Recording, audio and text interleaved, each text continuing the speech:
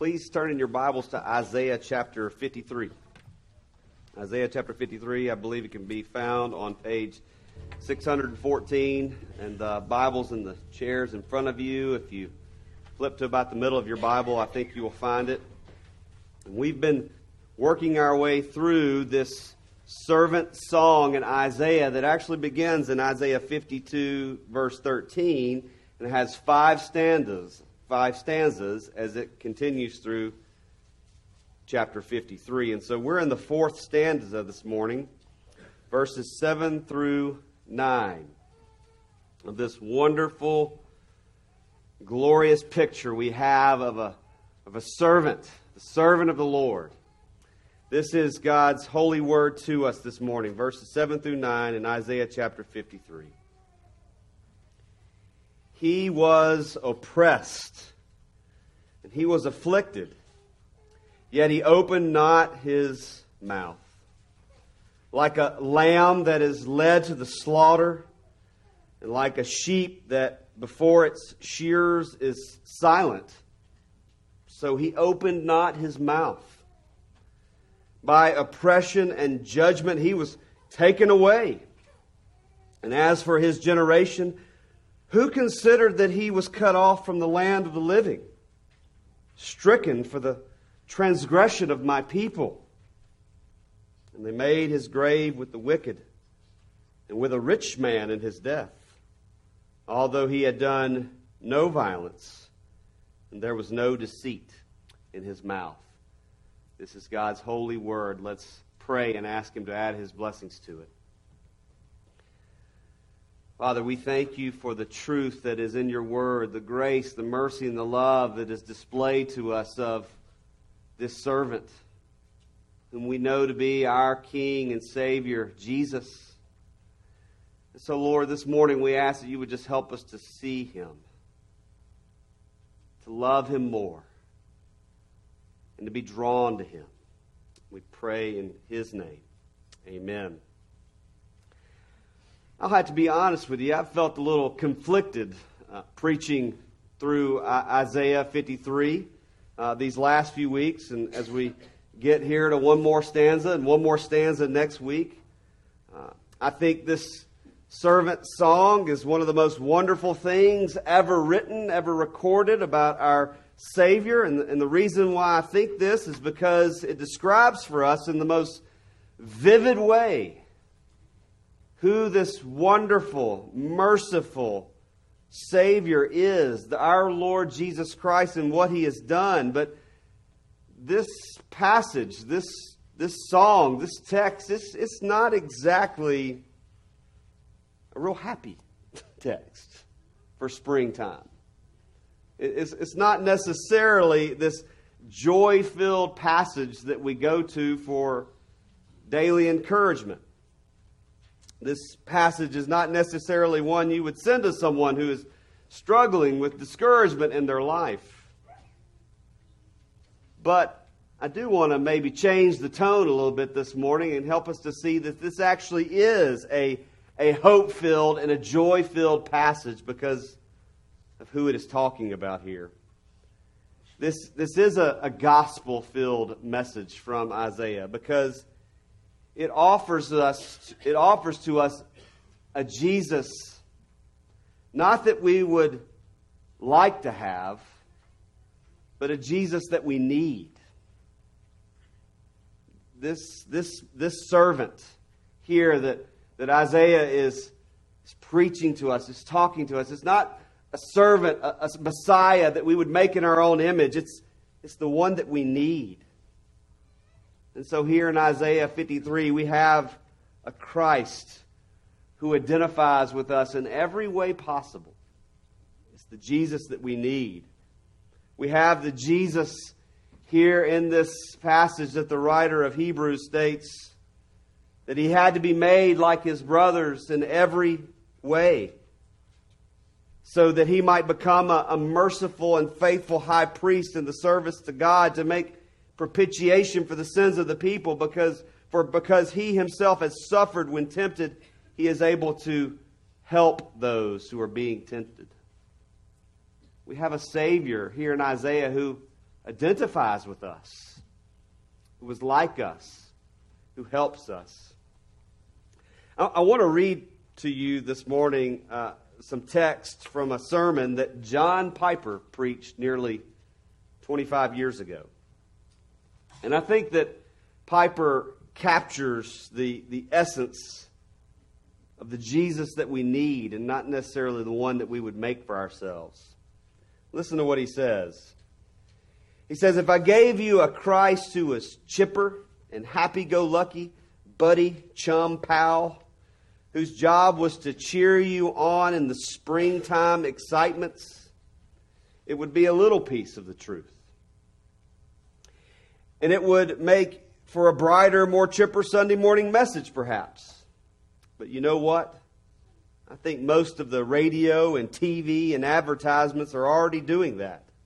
Encouraging you to be chipper and upbeat and sunny and successful and comfortable and leisurely and sporty and smiley and fun people. And I could chip in there and say, look, Jesus invented all the good things in the world anyway. He knows how to play ball and rollerblade and bike and surf and garden and shoot buckets better than anybody else in the universe. So let's get with it for Jesus' sake.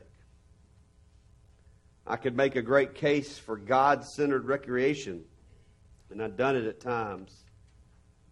But the burden of my life, Piper says, is not to enhance your springtime leisure. My burden is to help you survive and thrive in the winter of your life. To help you say, when all around my soul gives way, then Christ is all my help and stay. Not many people in this culture have that goal for you. Not many devote their life to that. One of the reasons I do is because I know that winter is coming for every one of you. There are health winters, and marriage winters, and parenting winters, and vocational winters, and there will be one final winter of death. In those winters, you will not want a chipper, happy-go-lucky, buddy, chum, pal of a Christ. You will want a Christ who was a man of sorrows and acquainted with grief. And you will want pastors who are better at weeping than at laughing. And you will want hope. Not cheery, blithe, sunny, springy, toothy TV hope, but solid, unshakable, everlasting, God-guaranteed hope in the face of utter darkness. I love what Piper wrote, encouraging us there. And so we have before us in Isaiah 53 a Christ that we need. A Savior who is with us in our winters and not just in our springtime. And I promise you I didn't pray for a cold April wet day like it is today so that I could get the point across. I would rather it be sunny and cheerful outside. But we have a Lord here who identifies with us in every practical way. The Messiah that Isaiah sings to us here is a Christ who identifies with our suffering, with our oppression, with our affliction.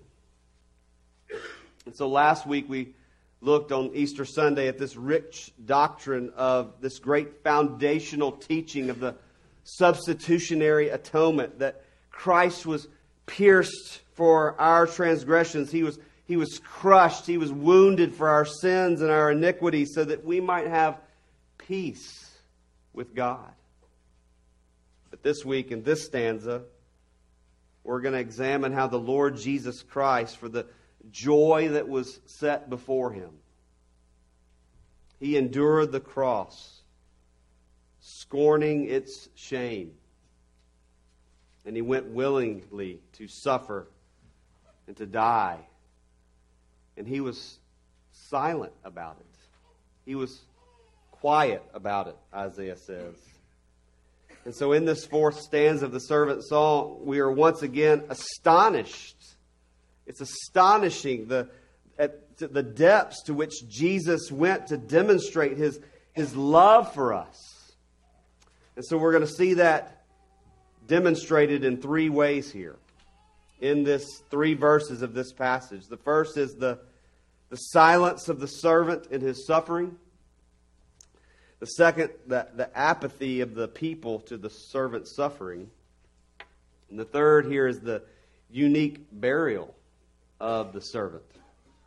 So the first here in verse 7, the silence of the servant in his suffering. Look back there again in verse 7. He was oppressed and he was afflicted, yet he opened not his mouth. That's the first thing we notice as the servant went to the cross. He was oppressed, he was afflicted, and yet he was silent about it. He did not open his mouth when he went to the cross. And to illustrate what this was like, Isaiah here refers to a lamb or a sheep that was about to be sacrificed. We know from reading the Old Testament that there was many sacrifices that had to be made to atone for sin by the priest and by the people. It was the way in which God had prescribed that we worship Him and that we atone for sin. And so these animals, specifically these lamb or sheep, they were notoriously dumb. They didn't have the intelligence that a household pet would have, or even a pig would have. And so the idea here is that when these animals were led out to be slaughtered, to be sacrificed for a sin offering, or like a sheep that would be sheared for its wool to be used for clothing, they don't know what's going on. They're not saying, "Oh, please, no, not again." They're just doing what their master tells them to do, just following along by the rope or the crook or whatever they're being used. They just do what's required of them. They don't put up much of a fight. Unlike the new visitor or new member of our family that joined us this past Christmas, Toby the Golden Doodle. Something tells me that Toby the Golden Doodle is going to make a lot more sermon illustrations. Many of you prayed for Toby the Golden Doodle as he almost didn't make it through Christmas as he contracted the parvovirus. It's a terrible, terrible thing. But he's doing well now. Not only is he doing well, he's a complete mess. He's still a puppy, but he's a 40-pound puppy. And he's gotten to the point, really, I'm the only one that can handle him now. One of the things that Toby doesn't much care for is a bath. His nice, warm, hot tub bath days are over because he just destroys the bathroom when I try to bathe him in there. And so I have to take him outside and wash him with the water hose and strap him to, the tailgate of my truck to get him to be still. So when he sees me grab that water hose and that leash and that bottle of shampoo, it's like, he doesn't want anything to do with it. He does not like it, and he will not go silently into the night. He is kicking and screaming and squirming. But what Isaiah is trying to get us to realize here about our Lord and Savior Jesus is that He went willingly to the cross. Like the lamb or the sheep were led to the slaughter, He was not kicking or screaming and putting up a fight. He knew what was going on, and He went willingly. And what Isaiah is trying to get us to realize, as Peter commented on, that we read in the service here in 1 Peter 2, is that He committed no sin. Neither was there deceit found in His mouth. When He was reviled, He did not revile in return. When He suffered, He did not threaten anyone. But He continued to entrust Himself to Him who judges justly. He Himself bore our sins in His body on the tree, that we might die to sin and live to righteousness. By His wounds we have been healed, Isaiah says.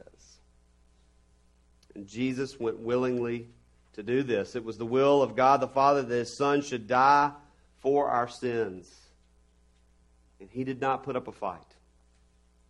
When He was oppressed, and afflicted, he went willingly. Because this Jesus that we need, he identifies with us in our suffering and in our affliction, in the way that he took our place. He went willingly. He did not complain. And this just got me thinking. Do we complain about our suffering? Are we known to be complete whiners about our affliction and our pain and our oppression? I'm convicted about this because I'm a complainer. I would love to let you know of my ailments. I think life should be easy, when in fact we are told that we should be ready to endure hardship and suffering in this falling world, because that is where we are. And that is why Jesus came. But it is in our suffering that we must look to Jesus. Our suffering, our afflictions, our temptations are meant to point us to our need for one who will one day free us from all our sin and sorrows. God does not punish his children. He's not trying to punish us for our sin by afflicting us with pain or cruelty or hate. He does not do that. Rather, the ones he loves, he does discipline us. He does allow things to come into our lives, sufferings even, to help us realize we need a Savior. And we have one who identifies with us, who helps us by showing us that he too suffered. He too was afflicted. And so praise God, we have a Savior who identifies with us. Secondly, here we see the apathy of the people to the servant's suffering. Look there in verse 8.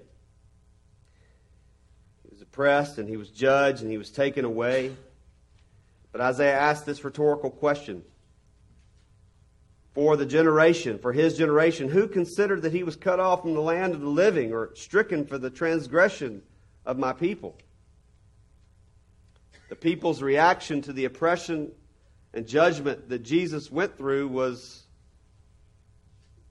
oblivion, apathy. Jesus was cut off from the land of the living. He was treated like a criminal. He was put into the system. He had on the red jumpsuit, if you will. He was held under guard by Roman officials. He was deemed not worthy for society. And even the Jewish leaders wanted him dead because he was a real threat to their leadership. But this judgment that man had on him had no real power over Jesus. Because ultimately it was the judgment of God the Father that would cause him to suffer, to be treated like this for God's people. All this happened right before a whole generation of people, Isaiah says. And nobody cared. Nobody cared. His generation, those who saw him, those who witnessed everything that happened to him, those who saw him be led away like a meager animal to be slaughtered, those who saw him jailed like a criminal, they thought nothing about it. No one bothered to consider that he was being stricken for the transgression of the people. No one bothered to make the connection between the lamb that would be sacrificed for sins and this man who would be the Lamb of God. No one bothered.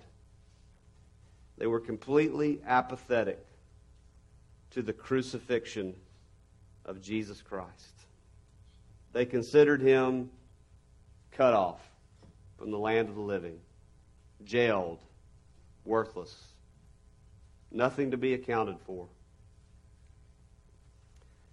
But we have to ask, is this us? Is this our attitude? Are we apathetic to what Jesus did? Do you just not care about your sin and at what cost God went through to save you from it? Is this your response to Easter? Is this your response to Christmas and everything that has to do with Jesus? Is it just apathy? The life, the suffering, the affliction, the death, the resurrection of Christ, it should mean more to us. It should bring us joy every day. May God help us. May God help this generation. Those of us living now, those of us hearing the gospel now, to wake up from our apathy and proclaim like never before that Jesus died, that He rose again, and that He's the King. I don't want to be apathetic. I don't want us to be apathetic. May God help us not to be. One final thing that we learn here in this passage that hopefully awakens us to our apathy in verse 9 is this unique way in which Jesus was buried. The funeral arrangements for the servant. In ancient times, a criminal's body, especially someone who would be stoned or killed or crucified, they would simply just be thrown into a pit, a mass grave. No one would pay them respects. No one would give them proper burial. It would just be cast away. And this is what everyone assumed would happen to Jesus. That's what Isaiah says there when he said that they made His grave with the wicked. Just cast Him away. But then Isaiah makes this interesting little comment here, which is actually a prophecy. And with a rich man in his death. Fast forward to Jesus' life in Luke chapter 23, and we read about a rich man named Joseph of Arimathea.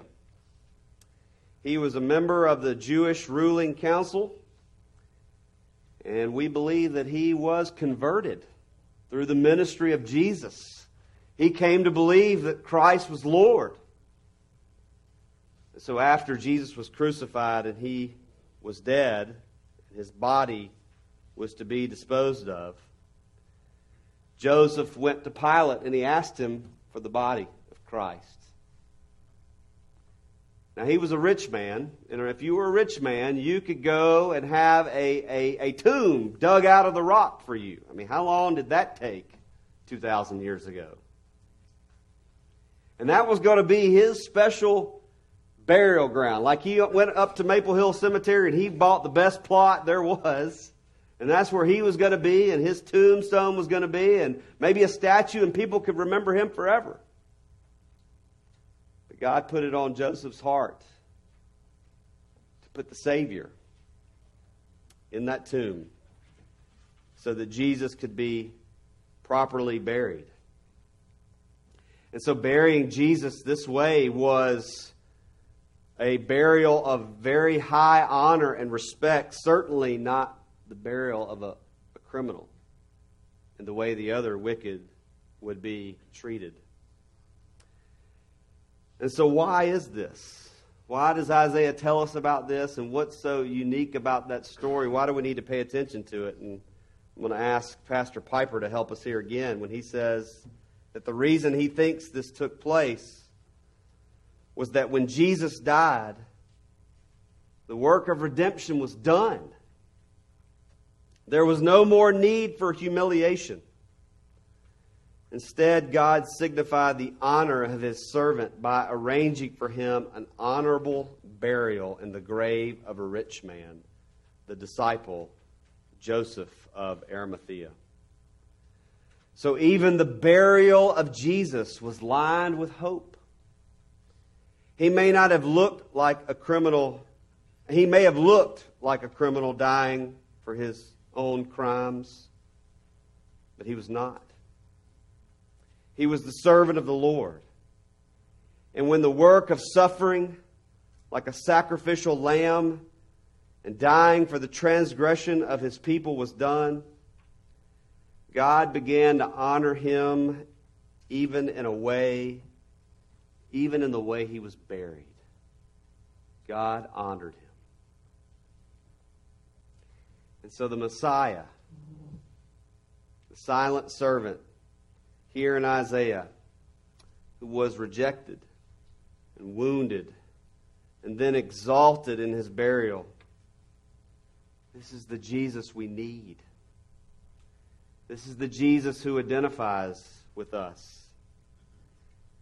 And we cannot be apathetic about what he did for us. He was the Lamb of God who was slain for us. He was led like the lamb to be slaughtered, and he didn't whine. He didn't complain. He went willingly, innocently, Isaiah says. And he died for us. Is that not worthy of our praise? Should that not waken us from our spiritual apathy? And this is the God who gives us, through his Son Jesus, the healing and the grace that our hearts hunger for. Oh, our hearts hunger for.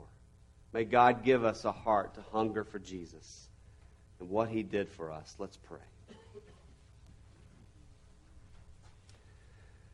Oh, Father, we praise you and we thank you for giving us a Savior that we need. A Savior who identifies with us in every way.